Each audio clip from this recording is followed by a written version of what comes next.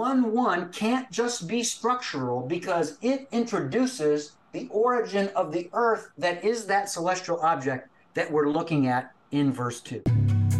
All I could see was this light coming at me. The Holy Spirit went, it blew into me. I have never been the same since then. That was it. I'm done. I was born again.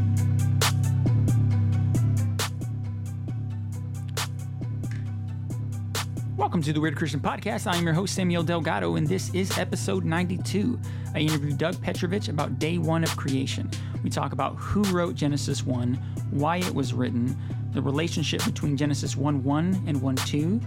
Should 1:1 be understood as a header that leads into the content starting in Genesis 1:2, or is 1:1 the beginning of content that continues through Genesis 1:2? We also talk about the light source on day 1 and how that relates to the sun, which is created on day 4. So, with no further ado, let's get weird.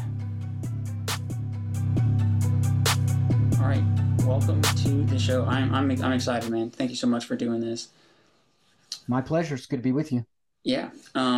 So I had just recently came across I don't even remember I think the context was I was watching a video on YouTube, and it was someone else from the conference that is Genesis history, and it led to the conference that you guys did in 2017. You had several presentations or lectures at that conference, and I watched one that you did on day 1 of creation, and I thought it was fantastic, and so that's what prompted me to reach out to you, and so that's kind of that was the source as far as my preparation went for this interview, and yeah, you really made me think about some things differently.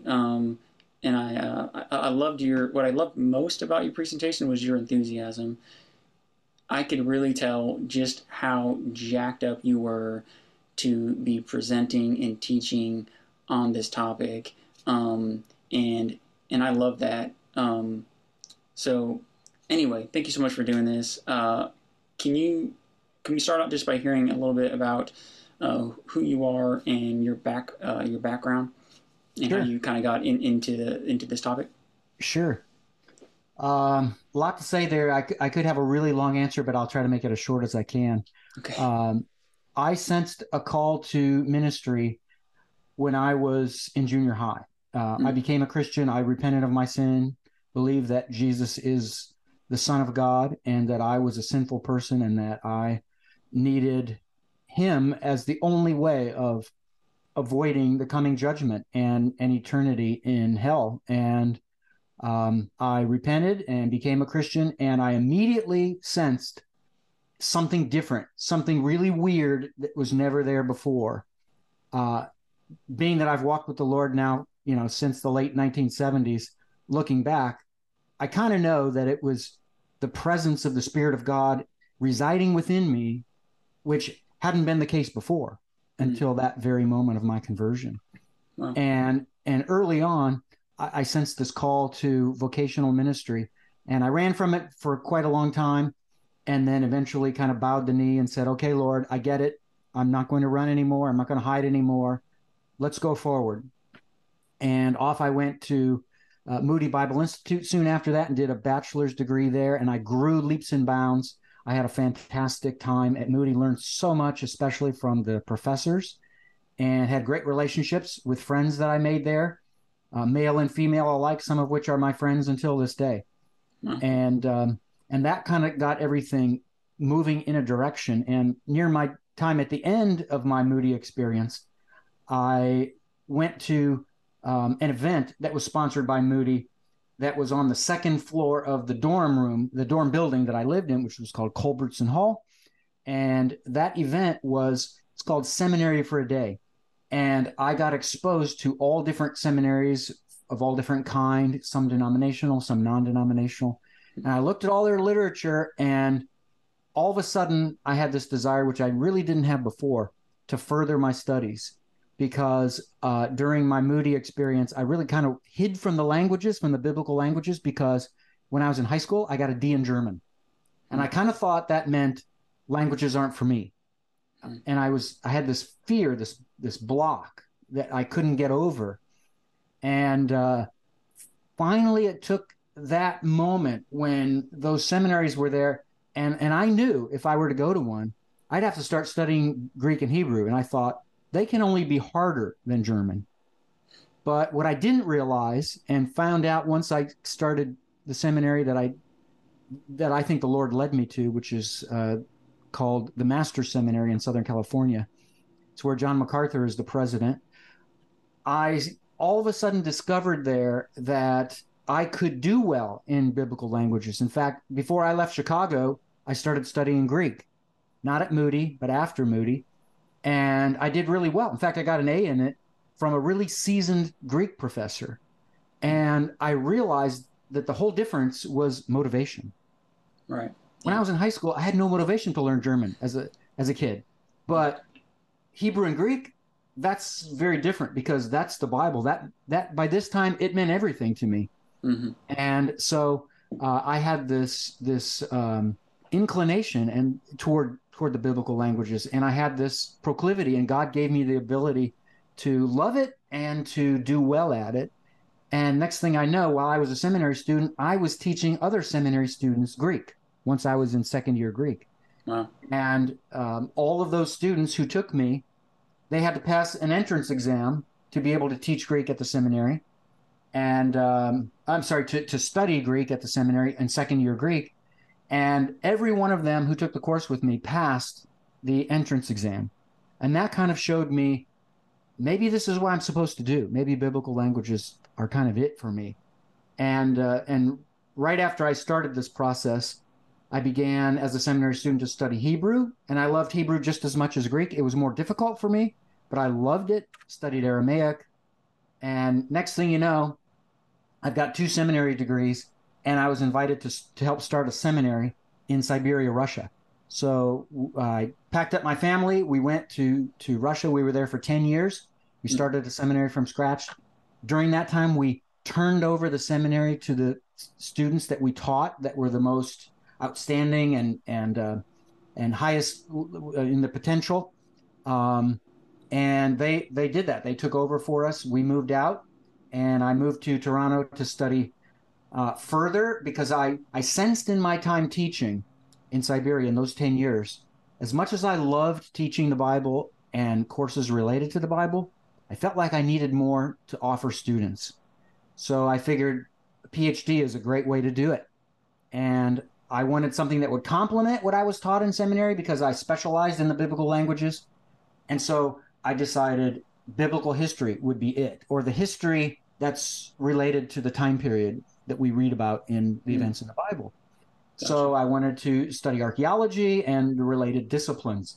And that's when I looked into options, and I was kind of coached by my archaeology mentor, Bryant Wood, that the University of Toronto is a great option. It's probably one of the top 20 in the world in that field in ancient Near Eastern history. And so I applied, was accepted, and got in. And so we transitioned out of Siberia and went to Toronto, and we were there for 10 years. I did a third master's degree there, and then did a Ph.D. And that Ph.D. was in Syro-Palestinian archaeology as a major, Egyptian language, which is hieroglyphics, as a minor, first minor. So I studied 2 years of Middle Egyptian and then 1 year of late Egyptian. And then I studied the archaeology of Egypt and of the Holy Land and of Turkey and of Mesopotamia and Nubia, which is to the south of Egypt, and other areas, and really grew in my understanding of the connections between ancient history and the Bible. And that really set me up to become somebody who was trained in an interdisciplinary way, meaning not just one discipline, but lots of related disciplines, to be able to then have the skills and the tools to piece things together that could be understood through a further study of the historical passages in the Bible. Wow. Okay, and so where did you actually? So you mentioned you studied in Toronto. You taught in Russia. You studied in California. Where did you actually grow up? Grew up in the state of Ohio, so I'm a Buckeye for life. Hmm. I lived my first 18 years there in Akron, Ohio. My parents and I moved out when my dad lost his job in one of the rubber companies that had folded up and moved out of Akron and basically permanently laid off all the employees. And that was my dad's chance to move to California. He had always wanted to go to California. So I was just ready to graduate from high school, and so I went with my family, and as soon as school ended, and kind of started a new life there. Wow. Wow. So, yes, it's like any good teacher, you are a good student, right? A lifelong learner. I love that. So, the topic, again, that we're doing today is day one of creation.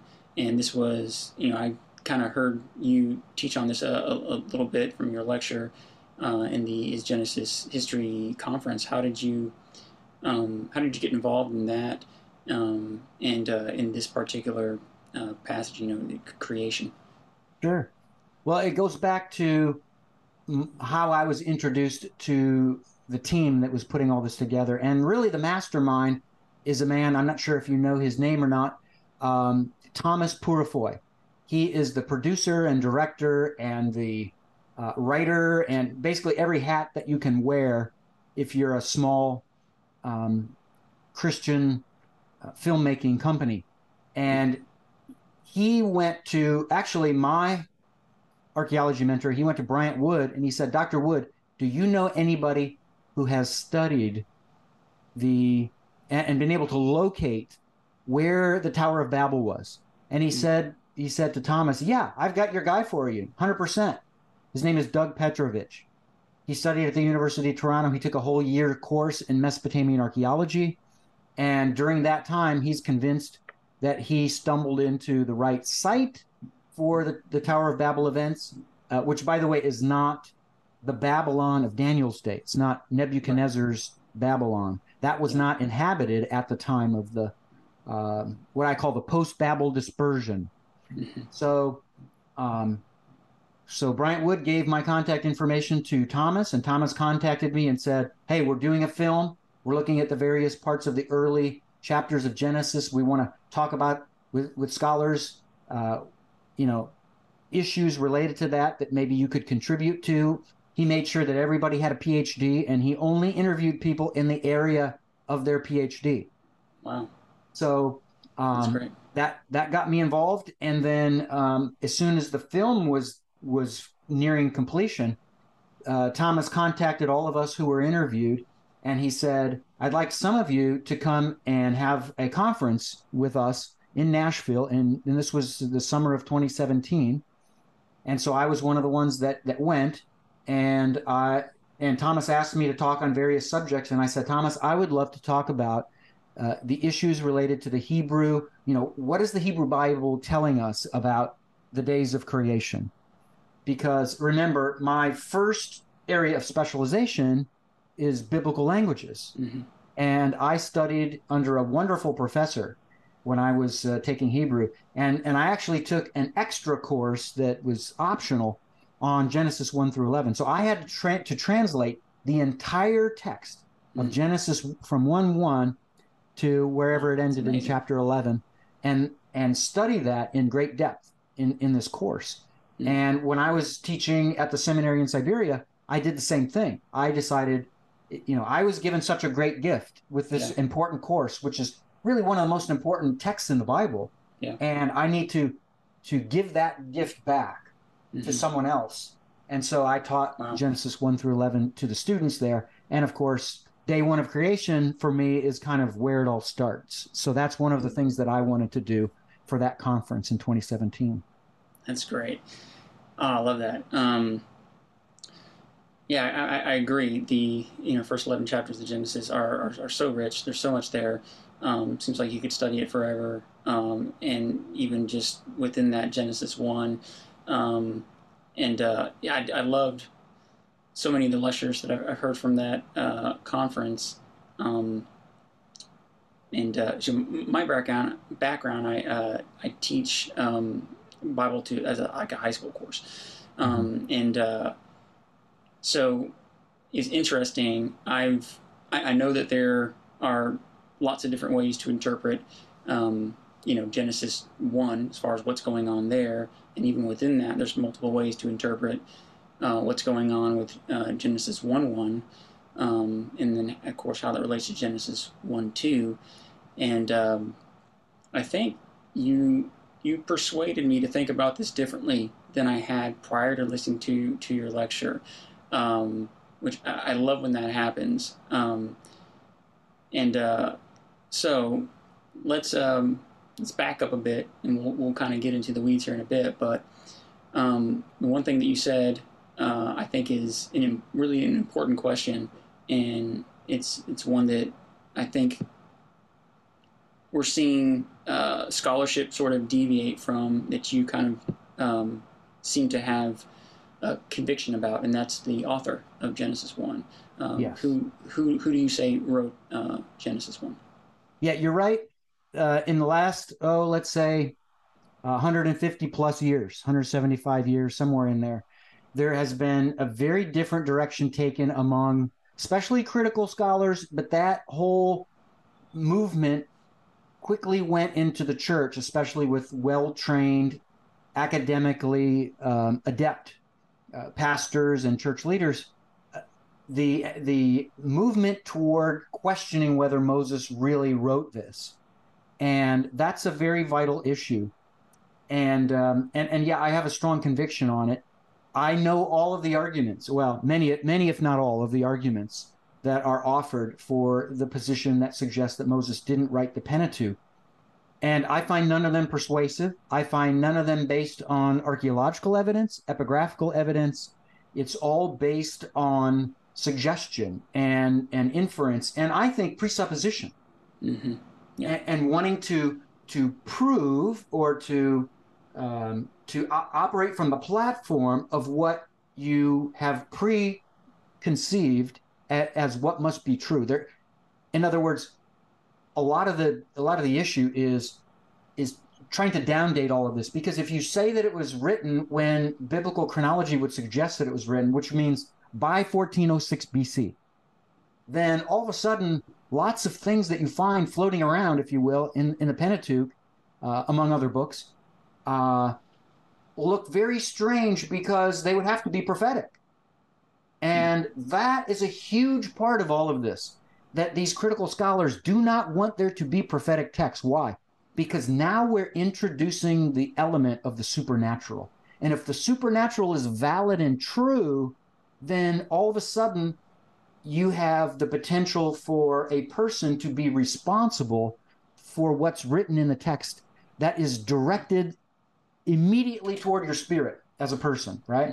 Yeah. And that being the case, if you say that it wasn't prophetic, you can now alleviate that problem. You can now relieve yourself of that pressure and that tension from a claim that you have to confront in your own life with the possibility of God's existing, of God's being and interacting with history very acutely and controlling and guiding things that go on in history, and how he's working ahead of time and predicting things that happen hundreds of years later. So all of that, you can pretty much dismiss it if you take the supernatural part of the scripture and you take the prophetic elements of the scripture and you denigrate them to something less than that. And you say, well, they had to be written 1,000 years later, in 400 BC or something, right? Mm-hmm. So all of a sudden now, those prophetic texts are no longer prophetic. They're just, somebody after the fact, a Hebrew scribe coming along saying, well, let's talk about what happened 200 years ago in 600 BC, right? So It's a past event. And anybody can talk about a past event. You can love it, hate it, or anywhere in between. So that's really the thrust of all of this. But here's the thing. Internally, within the scripture itself, and for me, that's the greater standard. That's the greater judge in all of this. Yes. I don't care so much about what your opinion is, or my opinion is even, of who wrote the Pentateuch.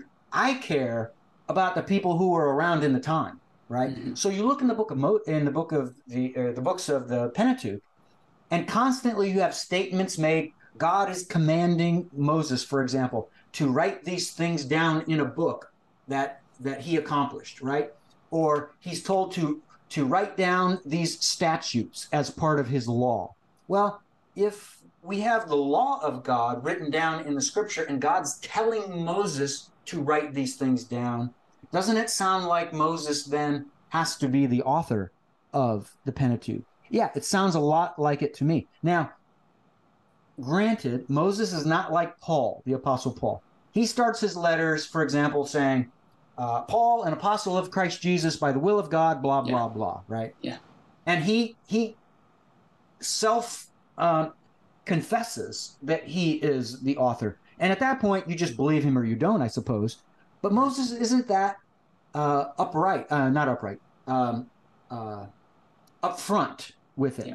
right? With Moses, he's a little bit more stealth about it. He doesn't stand up and say, I am Moses. I am the leader of the Israelites, or, I'm the one who was called by God at the burning bush. He doesn't make that statement because he's not in an environment where that's really needed. In Paul's day, it was needed because you had a lot of teachers and a lot of false teachers and a lot of people claiming authority. And so Paul kind of had a historical context in which that was needed. Mm-hmm. It wasn't true for Moses. So he didn't write in that kind of way. And the other thing, the final thing I'll answer about this question is I pointed out how if your view is that it was a later redactor who wrote this in 700 BC or 500 or 300 or whatever your year is you pick for whatever reasons, if you're saying that's the author of this part of the Pentateuch or that part or these parts or the whole part, whatever, then I think it's incumbent on you to have some kind of evidence to support that from the historical record. Where is the house of the redactor who lived in Jerusalem in 450 BC, right? Nobody's come up with that kind of house with an inscription, the house of the redactor, and then you've got these fragments of biblical text that are there, right? Now, if you show me that kind of smoking gun, okay, maybe we can talk. Maybe you've got something there. But I'll tell you what I have, okay? The first book I published, which has come under extreme scholarly criticism and denouncement, I'll add, and you can interpret that whatever way you will. Yeah. The first book is called The World's Oldest Alphabet, published in 2016. And in that book, I attempt to identify and answer and solve the question of, in what language were people writing who invented and wrote the first alphabetic script in world history? Not the first script. The first script was cuneiform, and after that was hieroglyphic. So it's the third script chronologically that's introduced to the world. And it's indisputed. It's the 19th century BC when this happens. That we know for sure. I suggest in my book, and it's the thesis of my book, that Hebrew is the language behind the world's oldest alphabet. And in that book, I walk through 15 and discuss in great detail 15 different inscriptions. And in my research before I wrote the book, I'm convinced I was able to solve the identity, the phonetic value of the consonants. Consonants are opposites of vowels. Vowels A, E, I, O, and U in English, and sometimes Y. All the other letters are consonants, right? B, K, R, S, T. So I'm convinced that the correct phonetic value for the disputed letters of the world's first alphabet, which has been what mainly has caused the situation to where no scholar before me with any confidence has identified what is that language behind the world's oldest alphabet. And then if you get all the letters right, all the phonetic values right for the written letters, then you can start piecing together words with confidence, understand where words are divided because there weren't dividers between words, there weren't spaces, and you could decipher that script. So what I was able to do is solve the question of those disputed letters that not all scholars agreed on the phonetic value of certain ones of them, 6 or 8 or whatever the number is. And what I did is I made it as scientific as possible. I took all the different views, inserted the phonetic value, and then inserted those into inscriptions that were well enough preserved that we could read enough of them to, with confidence, if we know all the letters, read the entire inscription. And I tried that with all of those such inscriptions. And what I came away with was that if I was able to find the right value, phonetic value for all of those letters, it's kind of like with the prophets, right? The Hebrew prophets were told, okay, by God, if you're going to prophesy in my name, then there's a number you have to hit to stay a prophet, to stay alive. And that number is 100%. Mm-hmm. If you prophesy and you're not 100% right in your prophecies, you're not from me. And the people are to kill you. So be careful about saying that you're announcing something from me, right? God speaking. So 100%. Well, when you insert the phonetic value for all those letters, all of the letters, including the disputed letters and the others, with every one of those inscriptions, I tried then to decipher. Every one of them was decipherable with great sense, with the same biblical Hebrew that we see in the Bible, right? That Moses wrote and the other authors. And one of those 15 inscriptions is called Sinai 361. One of those inscriptions from Syro-Palestinian, which is in Sinai, where they were Israelites at this time, I'm convinced were going on expeditions to extract that turquoise as slaves, because all of those inscriptions from that time are pessimistic from this place. One of them, Sinai 361, mentions Moshe. Who's Moshe? Well, there's only one Moshe in the Bible. That Moshe is, in English, Moses. Mm-hmm. And that inscription is from a cave, and those caves are datable by the pottery to the middle of the 14th century BC, to the reigns of Thutmose III and Amenhotep II. Well, who is Amenhotep II? The latter of the two, the son of that previous king. Amenhotep II is the Exodus pharaoh, which I attempted to prove in 2006 in a journal article I published, which is the most extensive publication ever in history of the Exodus pharaoh, where I lined up the reign of Amenhotep II with all of the required elements of the life and biography of the Exodus pharaoh, and guess what? He meets every one of those. So here we are at Syro-Palestinian in Sinai. There's an inscription that mentions Moshe, and the pottery dates it to the reign of the Exodus pharaoh, right? Mm-hmm. Let's do the math. That's Moses. And the tone of the inscription clearly showed that it was an inscription datable, an inscription that relates to the very same things going on that we read about in the Bible in that 1 year that Moses returns to Egypt with the instructions from God to free his people. It refers to a year in which there was astonishment or astonishing things that went on. It says that Moshe performed astonishing things, and then there's a pause, and then it says it was a year of astonishment. Why a year of astonishment? Well, for decades now, Christian scholars have been saying the 10 plagues on Egypt didn't happen in a day or a week or even a month. That was probably about a year for the 10 plagues. Well, guess what the inscription says? It's a year of astonishment. What astonishing things did Moses do? Well, read what happens in the account with those 10 plagues. So that inscription screams out at us, this is the historical Moshe. And the inscription testifies to the kinds of events that we read about in the 10 plagues. So all of that to say, now I have something that my critics don't. The people who say there was no historical Moses and that the Pentateuch was written by redactors hundreds of years later. What do you do with an inscription from the 15th century BC, right before the Exodus, mentioning Moses and mentioning the kinds of things that Moses was doing? You tell me. You refute my work. Well, guess what? To this day, nobody has refuted what I wrote and published in 2016. Oh, man. Yeah.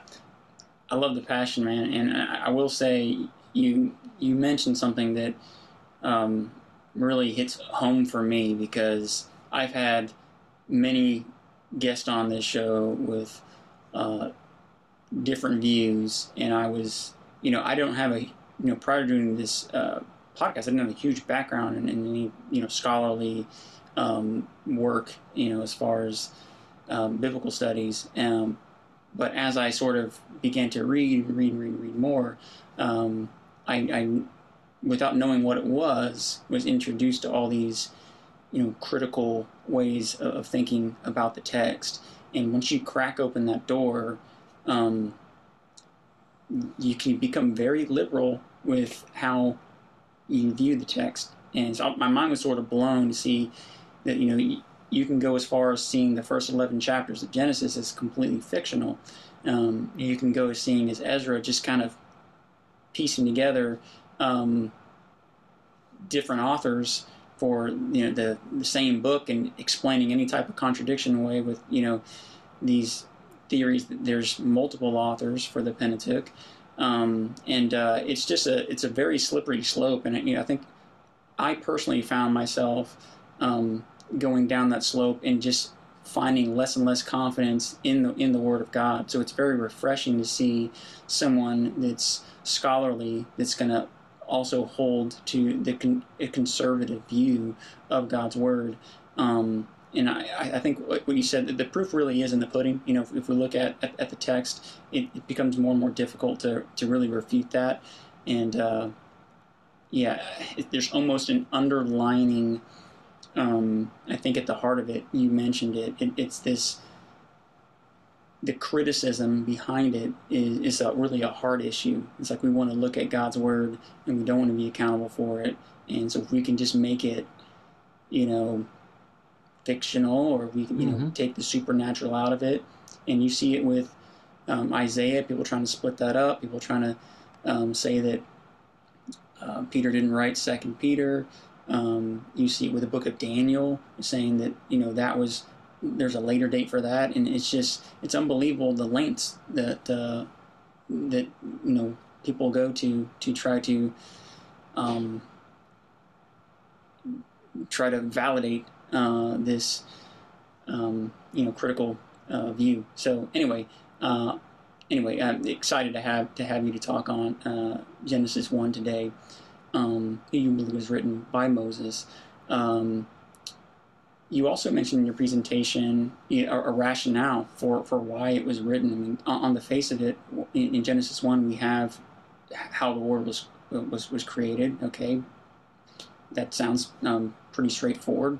It makes sense. We open up the Bible and we read how everything was created. So what's the rationale for Genesis 1? You had you mentioned something else that had me sort of thinking about that in a way I hadn't before. Mm-hmm. Certainly with the book of Genesis, the most simplistic theme for the entire book is beginnings, right? Because we see the beginning of the universe, we see the beginning of the earth, we see the beginning of mankind, we see the beginning of the animal kingdom, the beginning of plants, the beginning of fish, the beginning of birds, the beginning of sin, the beginning of redemption, the beginning of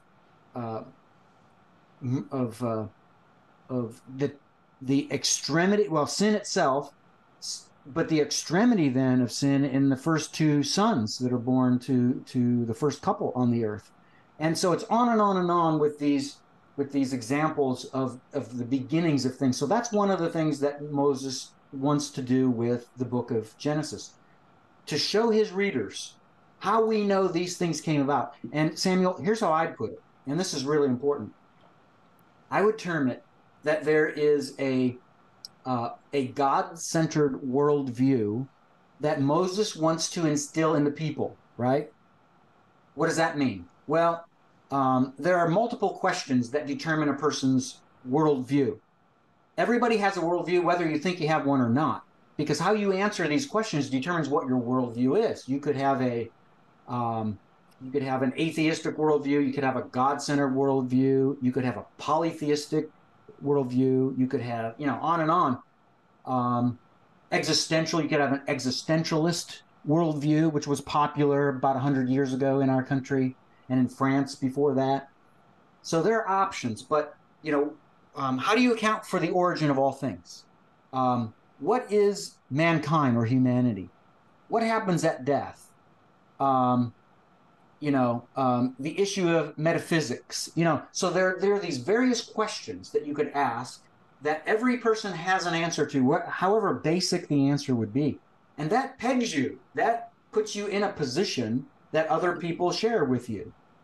And that being the case, I'm convinced that Moses understood what was about to happen, that he was going to die, and then the Israelites would cross to the west. They'd cross the Jordan Rift Valley, which includes the Jordan River as part of that. They'd enter into the promised land of Canaan, and they would live out their lives there, and they would live there for generations, because that's the land of promise that God promised first to Abram.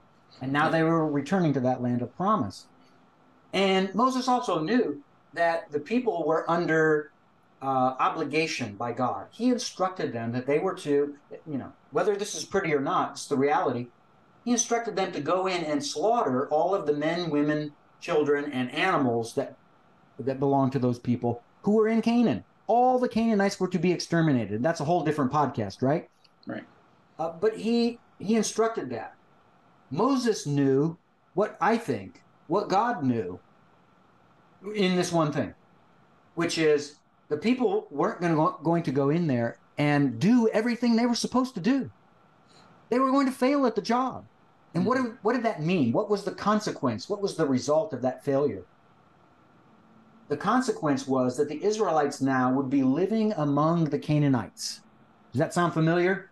We live among people with a worldview hostile to ours every day. We don't live in a country where only Christians are there, do we? We live in a country where there are lots of different worldviews, lots of worldviews that are antithetical to a God-centered Christian worldview. So Moses knew that this was going to happen. And so what did he do? And remember, the other part of it is, what separates the Bible from any other book is dual authorship.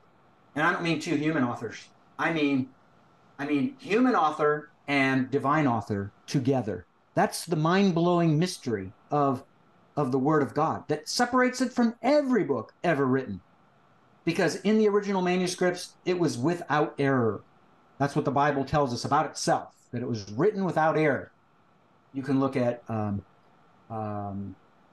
Timothy 3:16. You can look at 2 Peter 1:21, other passages and so forth that talk about that inspiration and inerrancy. No error in the original text of the Bible. But Moses and God co-wrote the Pentateuch. And that being true, I'm convinced, and you could say at least that the Spirit of God knew this, even if Moses didn't. I'm convinced, though, that they both knew that the Israelites would fail at the job. So what Moses was doing was preparing the people to live skillfully and successfully in a place where all of the people around them who didn't believe what they did, how the Israelites could live successfully there among these people who had a very different view and approached life very differently, who could easily persuade the Israelites to fall into their beliefs. So God wanted, and Moses wanted, to vaccinate if you don't mind the term, some people in our country do, but he wanted to vaccinate the Israelites so that they could be immune from this effect of a worldview that's not God-centered, that's not surrounding the answers to the questions of worldview in a biblical way, in a way that honors the true one and living God, the God of Abraham, Isaac, and Jacob.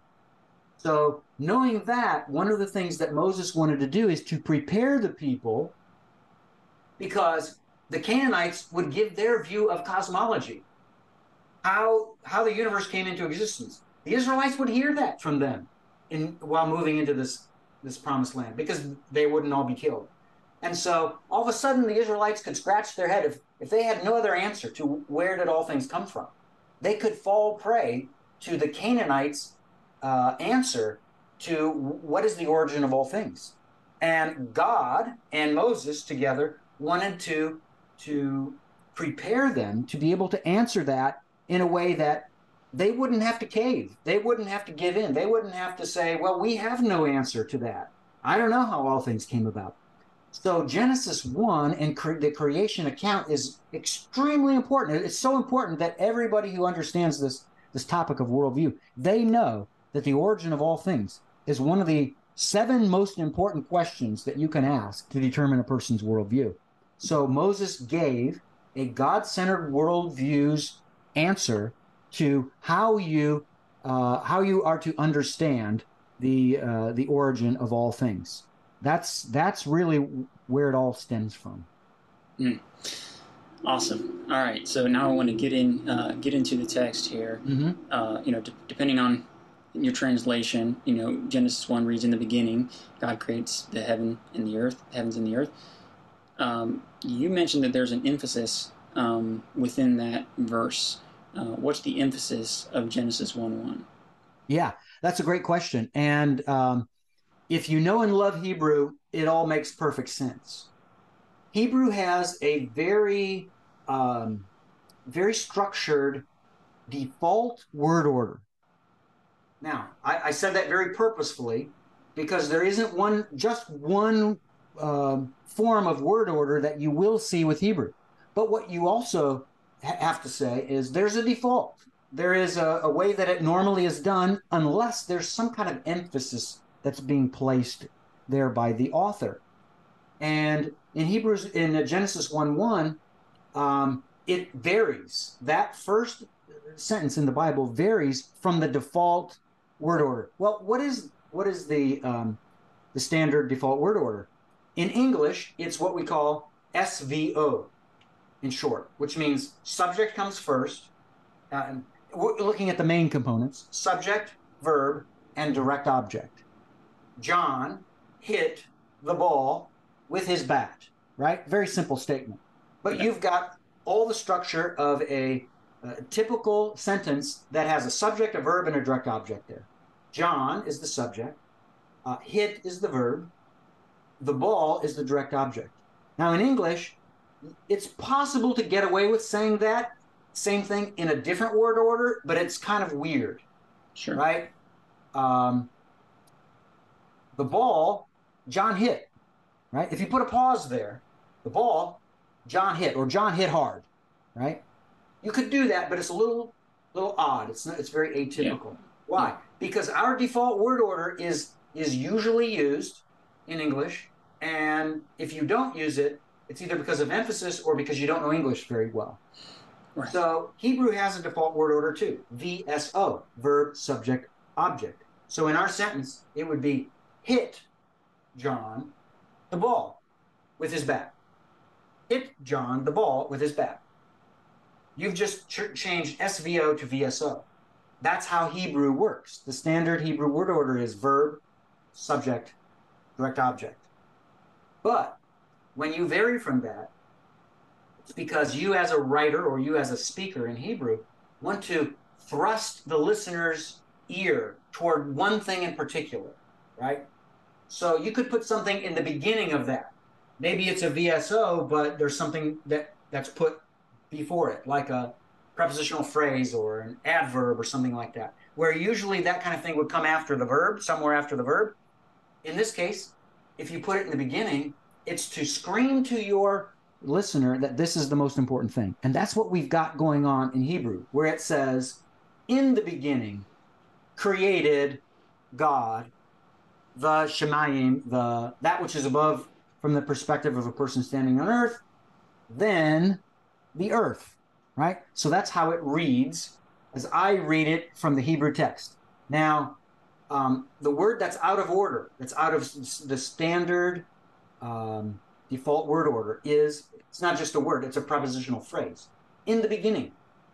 So what's wild about that for me is most of the meat in this sentence seems to be what follows that prepositional phrase. I can talk about that meat all day long. Yeah. But what's most important to Moses as the author, oddly enough, to me as the reader of Hebrew, is that first prepositional phrase. He wants that to jump off the page at you. In the beginning. And here's what's interesting too about that.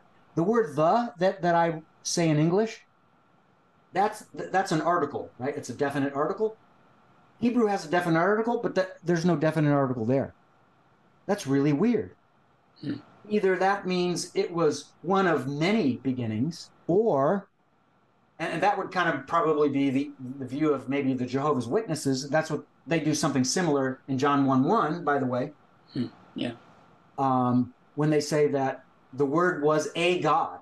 No, it's not saying that the Word was a God. They're correct that there's no definite article there, but in Greek, the emphasis of what's called an anarthrous construction. It's a noun or a substantive or something without an article, right? The emphasis there without the article isn't indefiniteness like it would be in English. A ship, as in we have a fleet of 60 ships, right? A ship, which is just one of the ships. A ship from my fleet left before the others. All 59 stayed back and that one went, right? But the emphasis there is on quality in John 1:1. The word being a veiled reference to Jesus, the Word was by quality God, which means this. All of the characteristics and qualities of God the Father, all of those, everything he has, his incommunicable attributes like his eternality and his omnipresence, right? That we can't share those qualities. Those are incommunicable. He can't communicate those to us. He can't give them to us. He alone has those. So the incommunicable attributes and the communicable attributes of God, all of those things that are true of the Father are true of the Word. That's what's going on in John 1:1. Yeah. Okay? Now, let's come back to Genesis 1:1. The fact that we have no article here, it's screaming out something different at us. With Hebrew, you have multiple ways to express definiteness in Hebrew. The easiest way is an article, just like in English. In Hebrew, in English it's the definite article, but in Hebrew, that definite article is ha, right? Ha. That's the definite article. But it's not there in this prepositional phrase, in the beginning. In most English Bibles, you see that word the that's added. Why did they add it? Literally, it's in beginning. Another way to express definiteness in Hebrew is one of what's affectionately called, one of a kind in the universe. There's a certain gate, and I'm pretty sure what I'm vaguely remembering is the gate of Samaria, right? The city of Samaria. It was the capital of the northern kingdom. And at Samaria, they had this walled city in the capital, and there was a gate through which you could enter into the city. Well, there was only one capital, and there was only one Samaria, and it had only one gate. So when they wrote about that gate of Samaria, they didn't write an article. They didn't say the gate of Samaria had 50 people entering each day, right? You don't need the there. Why?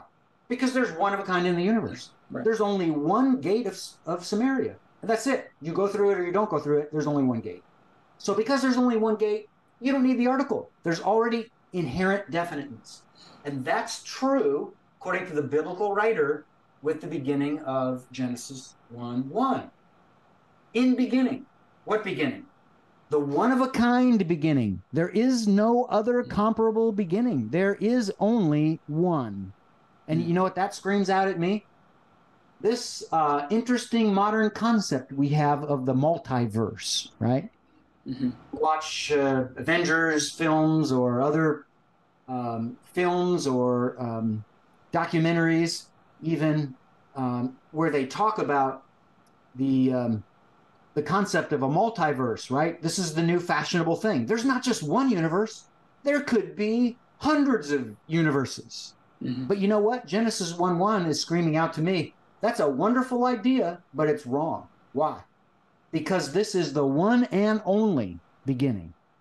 And right. For whatever reason, Moses is screaming out at his listener, at his reader, focus on this as the most important thing in the sentence.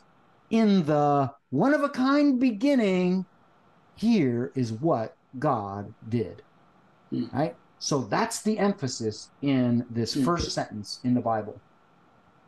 Yeah, that's fascinating. And that, so, I mean, how you read Genesis 1:1 affects how you read Genesis 1:2. So there are different ways on how those two verses relate. So Genesis 1:1, in the beginning, God created the heavens and the earth was formless and void, and there was darkness over the waters, the deep abyss, and then the Spirit of God was hovering over the waters. What are the different ways that people interpret how one relates to two, and then, which interpretation do you go with? Sure. And I'm only going to talk about two views. There are other views out there that are maybe somewhat more fringe or somewhat more rarely adhered to. So Right. the two most, I think, the most dominant and the most, the two views with the most honest potential to them would be, one, the typical classical view that what you read about in Genesis 1:1 is part of a sequential narrative. And the reason for believing this is the focus of the entire chapter of Genesis. And let me introduce a problem, okay, before I get back to this and go further. This problem was introduced to me when I was taking my first college course in Southern California in 1983, in the fall of 83. There was a professor teaching in a Western Civ course who started the course not in the West, but in the East, right? He wanted to talk about the views of creation that the Sumerians had and the Akkadians had and the Hebrews had and so forth. And when he pointed his finger at the Bible, he said, and I'm paraphrasing, of course, because it's so long ago, I don't remember his exact words, but he said, here's something you need to understand about the Bible. It gives you two views of the creation of all things. Did you ever think about this? None of the other ancient peoples have two views of creation. They only have one. Each culture has one. The Bible, two. Why does it have two? Well, obviously, they're very different. In fact, they're so different that they contradict one another. And if you have two different contradictory accounts or stories of creation, goodness gracious, folks, you can't trust the history of this thing, right? That's what he told our class. And of course, I'm an 18-year-old student. I didn't know then as much as I know now. I was bothered. My blood was boiling. I was a Christian at the time, and I knew this guy was wrong and badly wrong, but I didn't know how to refute him. Mm-hmm. Now I know exactly how to refute him. How can you refute that argument? It's easy. Genesis 1 and 2 don't give two conflicting stories of creation. In fact, what you see there is Moses's modus operandi. Throughout the book of Genesis, over and over and over and over, he has a literary practice of giving you the big picture, which is the big timeline, and then it goes from beginning to end, right? From one early point to one late point. He's done. And then as soon as he's done, what he does is he goes into detail about something from that earlier timeline. I relate it to Sure. Piloting over a forest, right? If you're in a plane, it's a big plane, it's got pressurization and all.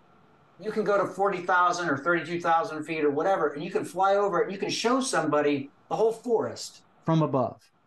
So you're just looking at quick moments, because you're going so fast, you're so high, you're just boom, boom, frog jumping from lily pad to lily pad. And then, let's say, halfway through the journey, though, we parachute down, and we land in the forest. We get out our microscopes, and we start looking at the bark of the trees under a microscope, right? So that's at the macro level. And that's what Moses does. He gives you the big picture at 40,000 feet, and then he gives you the boots on the ground view. Yeah, right? And so you're talking about Genesis chapter 1 and Genesis chapter 2. Yes. I just want to be clear. The question, and I don't know if you're making a point to get back to the question, but I'm asking about the relationship between Genesis 1:1 and Genesis 1:2. Yes. The first. Okay. Yes. Okay. Just clarify. This is all part of that. I got you. All part of that. So, so where was I? Where did I leave off? You were mentioning that chapter 2 is more detailed. Yes. Account. So that same pattern Moses has throughout the book of Genesis, he also starts the book of Genesis with it, where he gives the 40,000 feet. It's Genesis 1:1 through 2:4. And then 2:5 through the end of chapter 2 is the boots on the ground. It's looking under the microscopes. So what's going on in 1:1 through 2:4? And I tell all my students, it's easy. This is the order of creation. O-R-D-E-R, the order of creation. It's chronological. Moses is clear about this. Day one, all these things happen. That's one day. That's day one. All these things happen on the second day. That's day 2. All these things on the third day. That's day 3. Go through all 6 days and then he rests on the 7th. That's strictly chronological, like Luke and his gospel, right? So that's the order of creation. Then in 2:5 through the rest of chapter 2, what Moses does, he gives us the pinnacle of creation. Oh, the pinnacle of creation. Well, what's the pinnacle of creation? It's easy. Mankind. Mankind. That's the most important thing that God creates in all 6 days of creation. It's not the biggest thing he creates. It's not the hottest or the most visually impressive, or et cetera, but it's the pinnacle. It's the point of it all. It's for mankind that God made the earth and the cosmos to look out at nighttime, for example, and see the glory of God, Romans 1, and know that it was created by an infinite creator, right? So that being the case, 2:5 through the end of 2, it's parachuting down in to a certain moment on the greater timeline of Genesis 1:1 through 2:4. Well, what moment is that? Day 6. Right. That's the focus. Day 6. That's when mankind is created. Now let's expand that out and tell you more about creation in 2:5 through the end of 2. So, not two contradictory accounts of creation. It's 2 different things going on. And it's a literary tool that Moses uses, that he uses throughout the book of Genesis.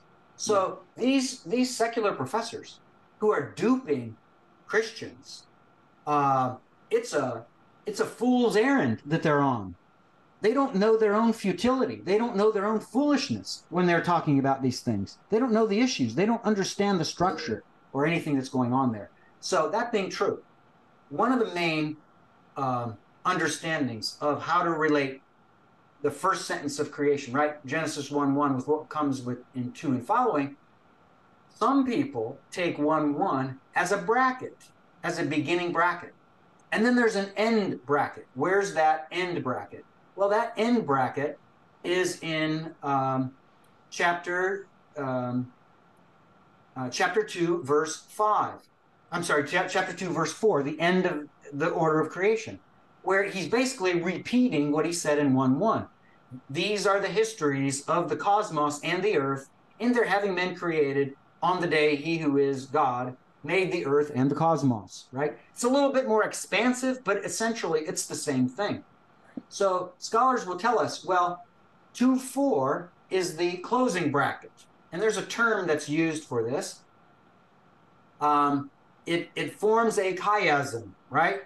So what you say at the beginning, you say at the end. What you say second, you say next to last. What you say third, you say next to last, that kind of thing. And it moves its way in toward a main point in the middle. Yeah, I agree that there's a chiasm there. I agree that there's literary structure there.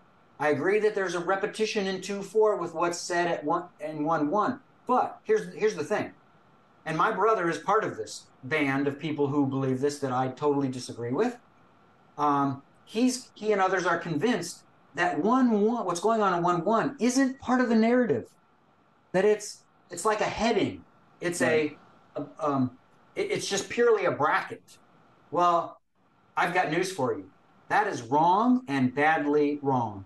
That's not what's going on in Genesis 1:1 and 2 following. No. He's closing the story on the greater part of the 40,000 feet big picture with 2:4. That's what he's doing. That's why he's bracketing it. But it's not as though this is a chapter heading. Or in our Bibles, for example, we've got these things called the whatever it is called, the chapter as a superscription at the top of a book, right? Right. Yeah. Every page of the Bible, it says Genesis. The Bible wasn't written that way. No. Why do we have those there? No. We added them. Moses didn't say that. No. We had it there for our own understanding. We added a structure to it, right? Right. And it is a figurehead at that moment. It's not part of the text. But Genesis 1:1 is.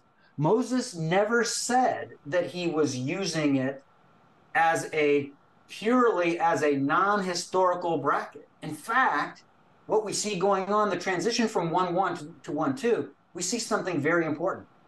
We see an outworking of what I already talked about, which is the order of creation. It's all chronological. You can't have in 1:2, right?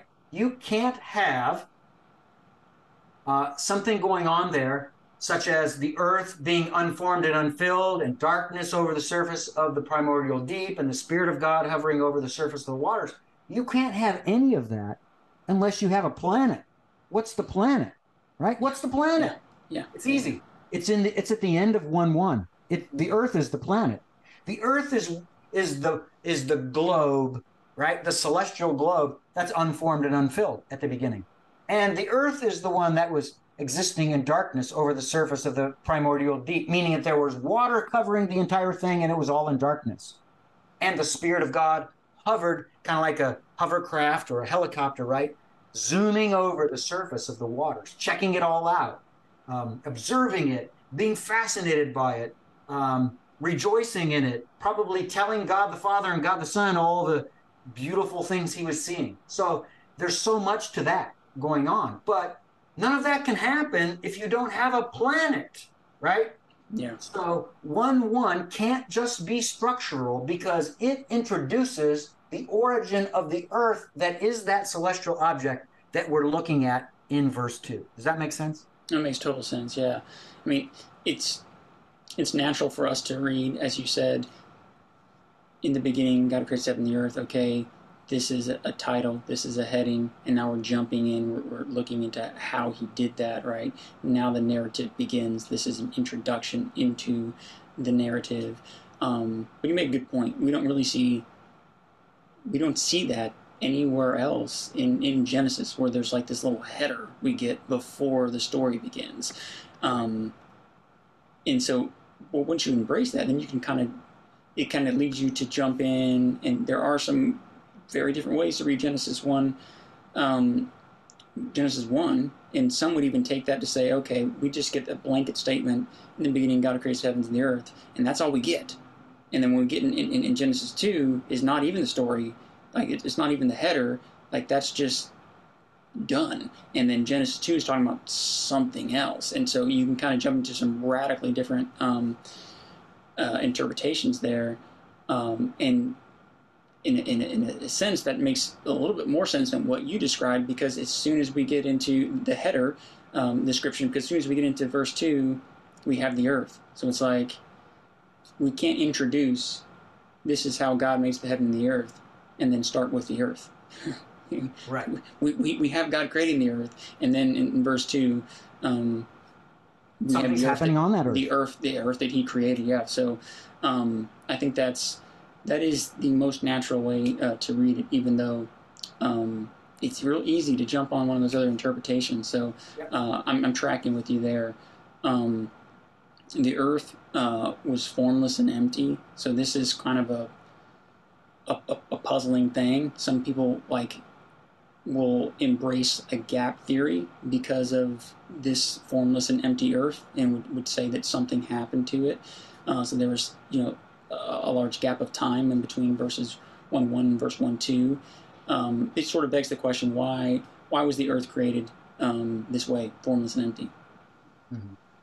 And that's why, Samuel, I think a better way of interpreting tohu vavohu is unformed and unfilled, which means it didn't yet have its final form that it would later have, where there's water separated from land and land has risen out of the water and so forth, and there's habitation on the land and in the water and so forth. So it hadn't yet reached the place where it was formed as it would be later. That's the emphasis. And it wasn't filled like it would be in later days, right? Where you'd have all the animals on the land and all the sea creatures in the water and so forth, and all the plants on the land. So it was not filled with vegetation. It was not filled with animals. It was not filled with people. So that is the emphasis of that very beginning moment. Moses was wanting his reader to know and understand that it wasn't all started in final form. It wasn't, it didn't just zap into being and there are people walking around and animals walking around and plants showing their greenery, right? It wasn't like that. There was a process for it to get to its originally formed state to what's the later finished form, which is formed and is filled. So that's what's going on there.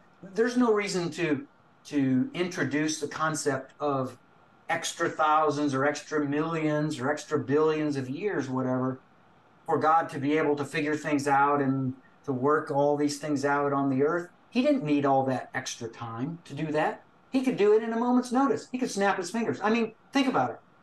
When Adam was created, was he an embryo?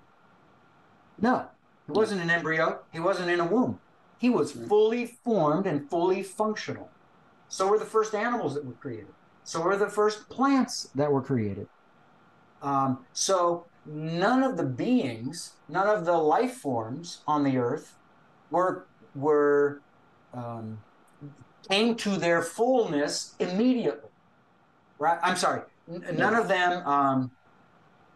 None of them came about from the normal process that we would expect later in Earth history when we were seeing babies first hatch, birthed, and we're seeing trees first sprouting from seeds and so forth.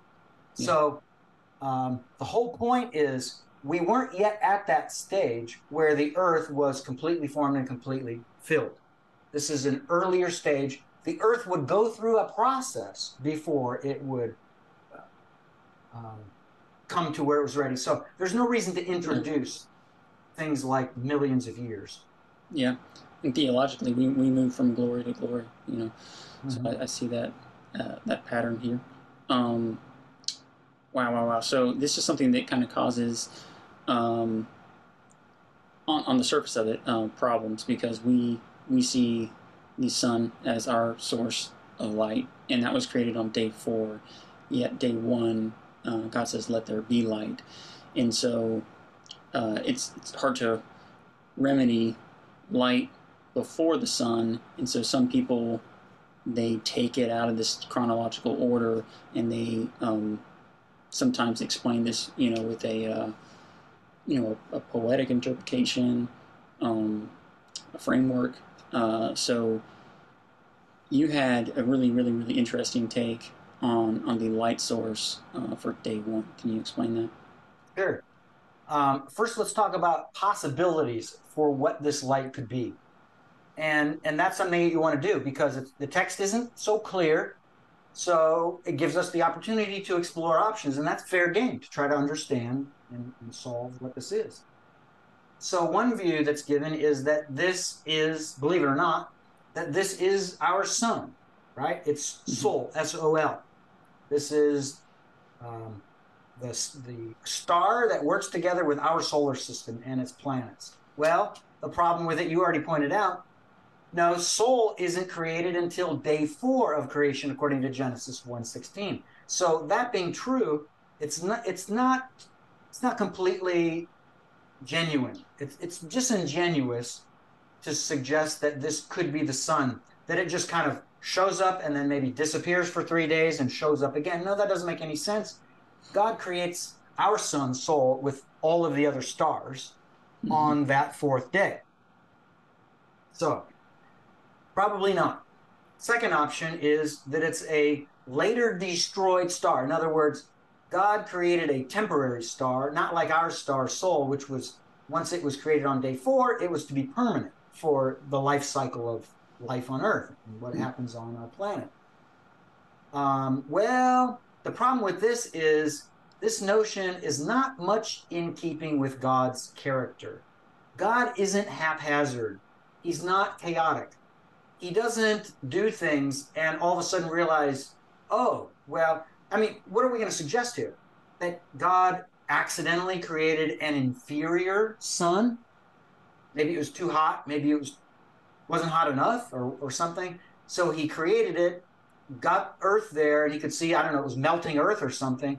And so he had to get rid of it immediately. So he blasted into non-existence, and he waits 3 days, and then on the fourth day he creates a permanent sun. Well, we can't say God can't do that. Yeah, God can do it, but it makes no sense with God's character. He doesn't make mistakes. He doesn't mess things up the first time and have to make them better the second time. So this option probably isn't so good. Third option that's given, and this is maybe more common than the other first two, a lot of people will say, well, maybe God is the light of creation. Okay, let's look at that option. Could God be the light, the temporary light that shines on earth? Well, what does it say in Revelation 22:5? It says this, now there will be no night any longer, and there will not have any need of the light of the sun, because the Lord God will illumine them, meaning all those who are on the new earth. So in the end times, when there's a new earth, not our same earth, but a new earth, with that earth, there's not going to be any night. On our earth, we have day and night, day and night, day and night. It's endless. But on that earth, night is eliminated. Well, what's going to be the source of the light? Is it going to be another star with its heat and energy and light and radiation and all of that? Answer, no. It's not going to be another star. Instead, the Lord God himself will illumine them. Oh, okay. So what is it like on an earth? This is the new earth. It can be designated an earth, one of the two earths. What's it like on an earth where where God is the light for that earth? Well, it's clear. There's no more night. Oh, there's no night. So there's not anything to cut a division between light and darkness on the earth like there is with day one of creation, where it says that exactly took place. Okay, so if God is the light on the earth, then there will be no night and no darkness, and we'll be awake all the time. In other words, God's illuminating ability prevents shadows. It prevents darkness. It's all-encompassing. Mm-hmm. So that being true, it's not being fair to say that God could be the light of day one of creation. It doesn't really work. If it did work, there wouldn't be a dark side of the earth. But Genesis 1 is very clear about there being a dark side of the earth, right? Mm-hmm. That as the earth was turning on its axis, and you were standing at any point on the earth and you were going around with the earth, it was morning, and then it was day, and then it was night, right? And then it was the end of the day, and then day two starts. So you're spinning on the earth with this axis. What happens when you spin into the night? Well, you've crossed that border into the darkness. So there's darkness on the earth, can't be God. Another option is angels. Some people say, well, it could be angels that lit the earth. But here's one problem with that. The morning stars of Job 38:7, they're specifically called morning stars, and the context of of Job 38:7 is the creation of the earth. God essentially in Job 38 is looking at the earth and basically speaking out to Job and saying, look, Job, if you think you've got things together, you think you understand things, were you there when I laid the foundations of the earth? On what were its bases sunk, right? All of those kinds of questions that, oh, gee, No, I wasn't really there. And nobody I know was there. And no human in human history was there to observe. So who are we to say we know how the earth was formed? We don't. And that's a really important part of this whole equation, looking at Genesis 1 and creation, the first day and the other days of creation. Nobody was there, so there's a lot more we don't know than what we do know. Okay? But the morning stars of Job 38:7, those are angels, no doubt about it from the context. That's pretty much not disputed among scholars. The morning stars or angels were observers and cheerleaders at creation, not objects of the creation. Right. They were spirit beings watching, I don't know, maybe with binoculars or something, checking it all out and cheering. They probably had flags they were waving and horns they were blowing, and, jumping up and down, and, as angelic beings can, as spirit beings can. But they were there to watch it happen and to be in amazement and to be in awe of God. They weren't participating. There's no element of the creation where they're participants of it, or they're objects of it. They're watching it take place. So, angels, no, doesn't really work. So if that's true, and all these options for what is the light of day one of creation don't work, is there anything that does work? I think there's something that could possibly fit here. And that's this. You look at day 4 of creation, not only was the sun created, which is Sol, our star, but the moon was created, and they're called the greater and the lesser light. Why?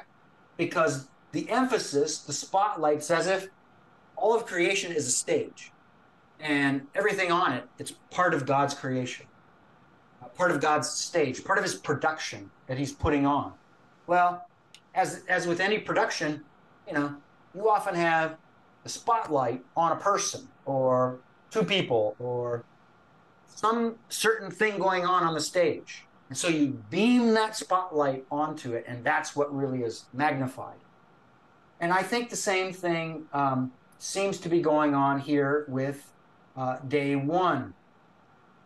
So if in day 4, so in day 4, the sun and the moon are what's in the spotlight. And then it says that the other stars were created.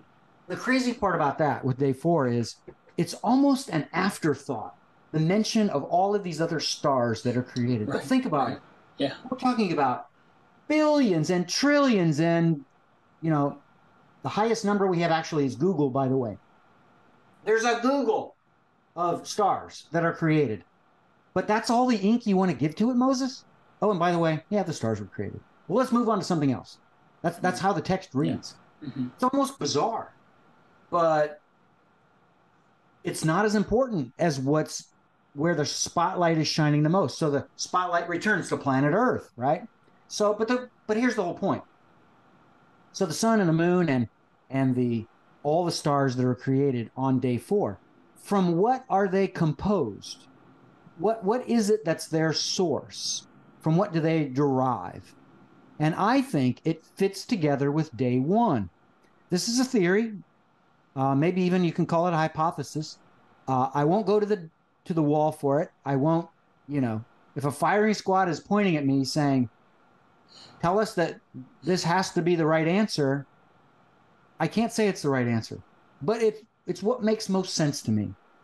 That maybe on day 1, what God did is in one or multiple, and my guess would be multiple, in one or multiple places in the deep, dark expanse of the universe, which, by the way, according to Genesis 1:1, the first thing God creates is the Shemayim, that which is above the earth from the perspective of a person standing on planet Earth. The Shemayim can be one of 3 things. It can be the abode of God, where God lives. It can be the light blue sky in the daytime. As I look outside my window up into the sky, it's light blue. That's the Shemayim. And birds fly in that. We call it the atmosphere, pretty much. But the third option is deep, dark space. So when the earth turns and I'm in a place where it's dark and I look out at night and I see all these stars, I'm looking through the deep, dark, black expanse of the cosmos, the universe. And it's endless, isn't it? It's without borders.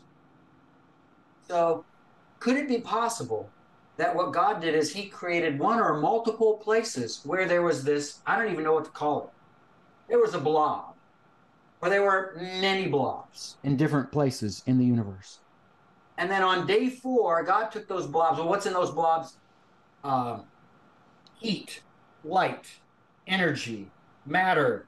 I mean, all the components of objects that are found in the universe. Maybe even you could add dark matter to that and other things that astrophysicists tell us about that exist in the universe that we can't see. So all those elements, they're together in this glob, and it maybe would have been in an amazing size. And that glob, all of a sudden on day 4, God gave order to it. God started moving it. God started shaping it. And did it quickly, extremely quickly. And so maybe there was one of these globs that was in relative distance, in relative proximity to the Earth, meaning it was much closer than the other globs that are throughout the universe, that are just kind of compositions of all forms of heat, light, energy, matter, and so forth. And this one, on day 4, he started it into an orderly movement into forming things with it, objects with it. And maybe that glob was the Milky Way galaxy, our own native galaxy. And maybe he spun our galaxy in a direction and it's moving through the universe, right?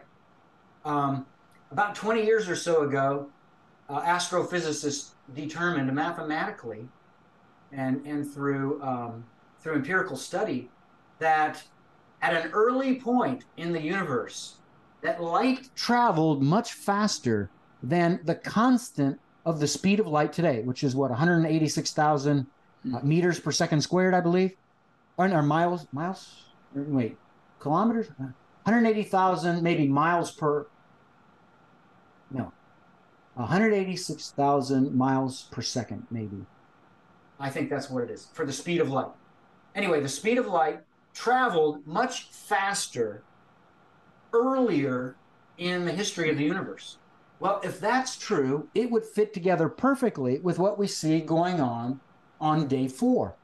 God takes this glob of materials and he gives it an order, gives it a shape, and starts making objects out of it. So with it, he creates, in this case with our Milky Way galaxy's blob, he creates all the stars of the Milky Way and is spinning them in an order that we can now see and determine that there is these sets of spirals that emanate out from the center. And then, of course, in the center is a supermassive black hole known as Sagittarius A star.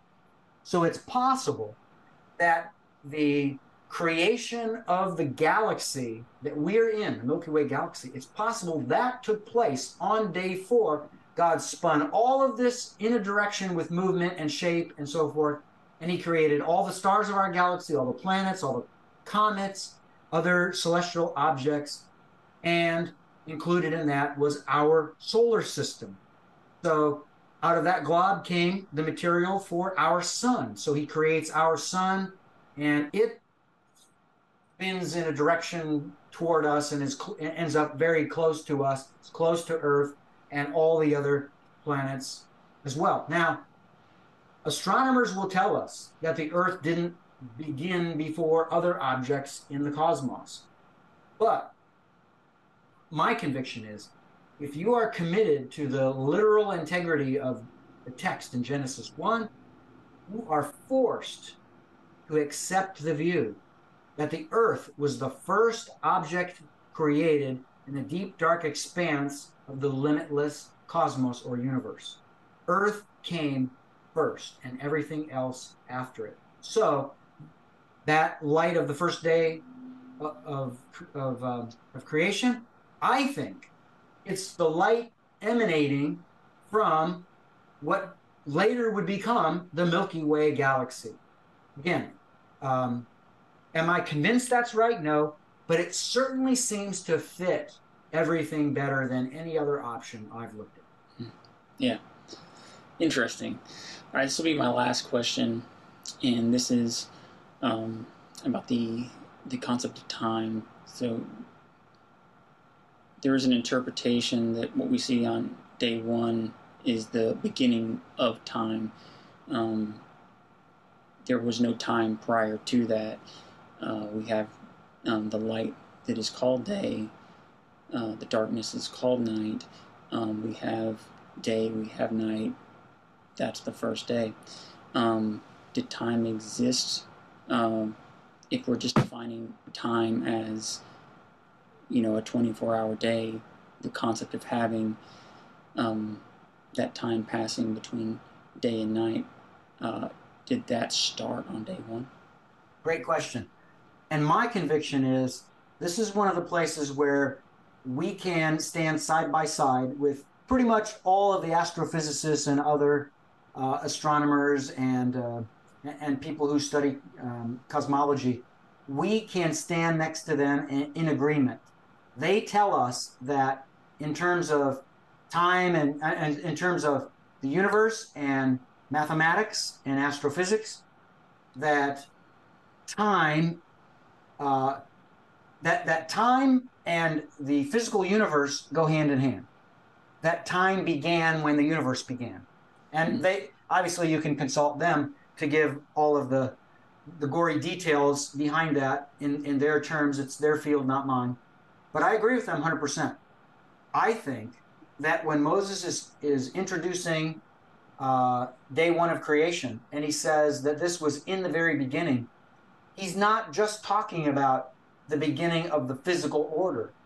He's also talking about the beginning of space and time that work hand in hand as we know them.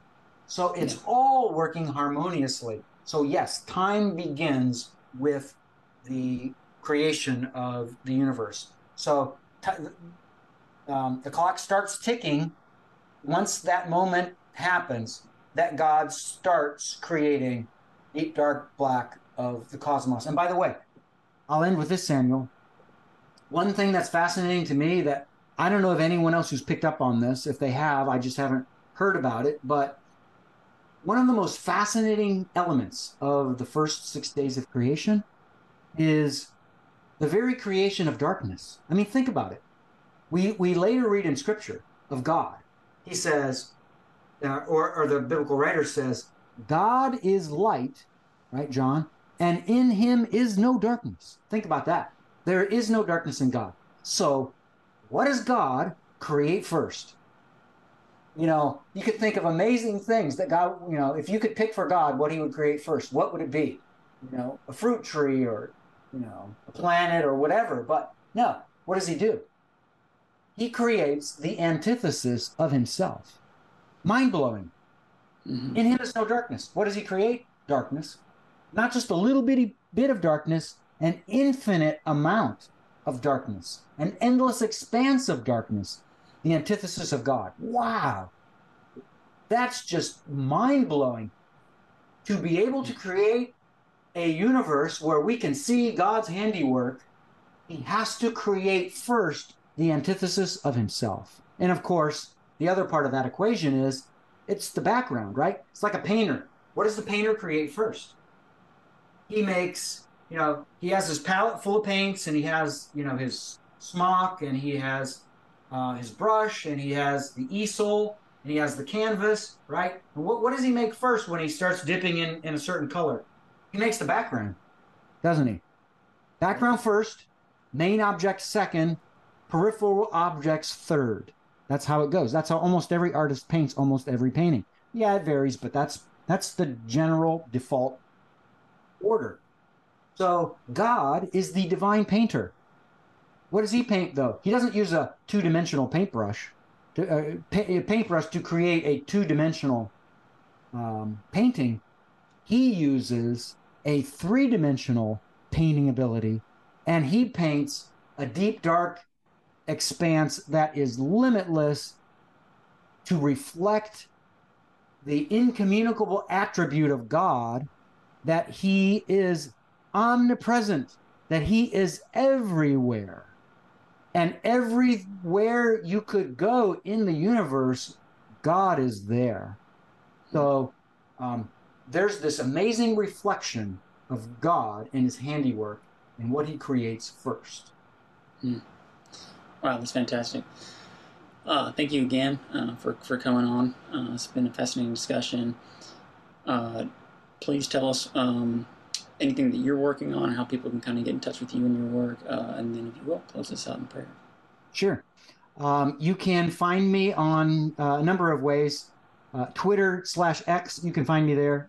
I think I'm at Petrovich Doug, if I'm not mistaken, but you could Google my name and Twitter and it would come up. So you can find me there, and what I'm up to lately, always there.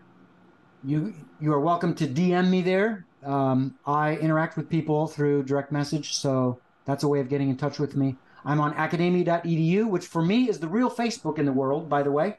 It's where you go to expose yourself to the learning of people in all different fields of study and thought.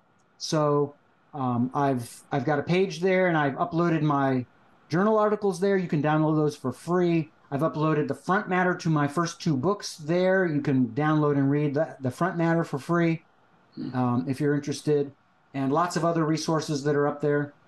And what I'm working on now, I just finished recently the writing of and the editing of my 3rd book. It's called Nimrod, the Empire Builder. Architect of Shock and Awe is the subtitle to it. And it should be hopefully in print by the end of October 2023, if not sometime in November 2023. It will be available on Amazon when it's ready. It's in the typesetter's hands right now. I'm waiting for more proofs to come from him. I've corrected several proofs already through chapter 2. I'm waiting for the other chapters. Once that's ready, we'll get it launched. If you want a signed copy, you can buy it directly from me, and I'll literally sign it from home, at home, and ship it out to you myself. I'm a one-man operation, and be glad to send it to you. I'll get better royalties that way. You can find that on my Twitter page, how to do that. It's not up today, but at some point it will be up, how to do that with me, or Amazon, or through several consigners who are going to be selling it for me. So I'm really excited about that book. It answers, who is the historical figure that we can match with biblical Nimrod? Because people really are fascinated by this Nimrod guy of Genesis 10. Who is he?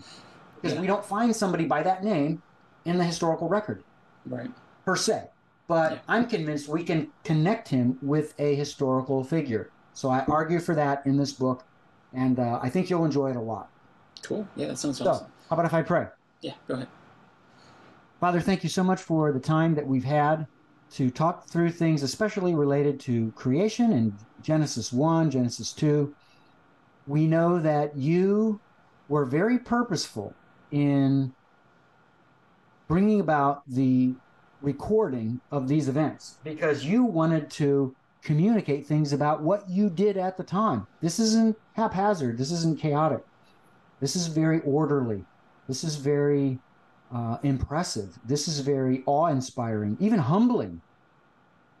When we start to see a little bit of what you did, even if we can't see it with a video camera that has recorded it, we understand it, Lord, and you want us to accept it by faith, because without faith, it's impossible to please you. So give us, Father, the strength to believe, right? Just as Jesus said to Thomas, doubting Thomas, you have seen and believed, but blessed are those who have not seen, yet believe. Lord, help us to believe that you created everything in 6 literal days to the glory of your name and your deeds forever and ever. Bless us that we would be a blessing to others. Use us in ways far beyond how we should be used. But because of your greatness, because of your glory, because of your power, you use weak and broken vessels such as we. And we pray, Lord, that you use us powerfully to do and accomplish amazing things. And may it all be to the glory of your Son, Jesus Christ, who will one day return to this earth and take that which is his and reestablish his kingdom on earth in Jerusalem, and he will reign forever and ever. We praise you in his holy and precious name. Amen.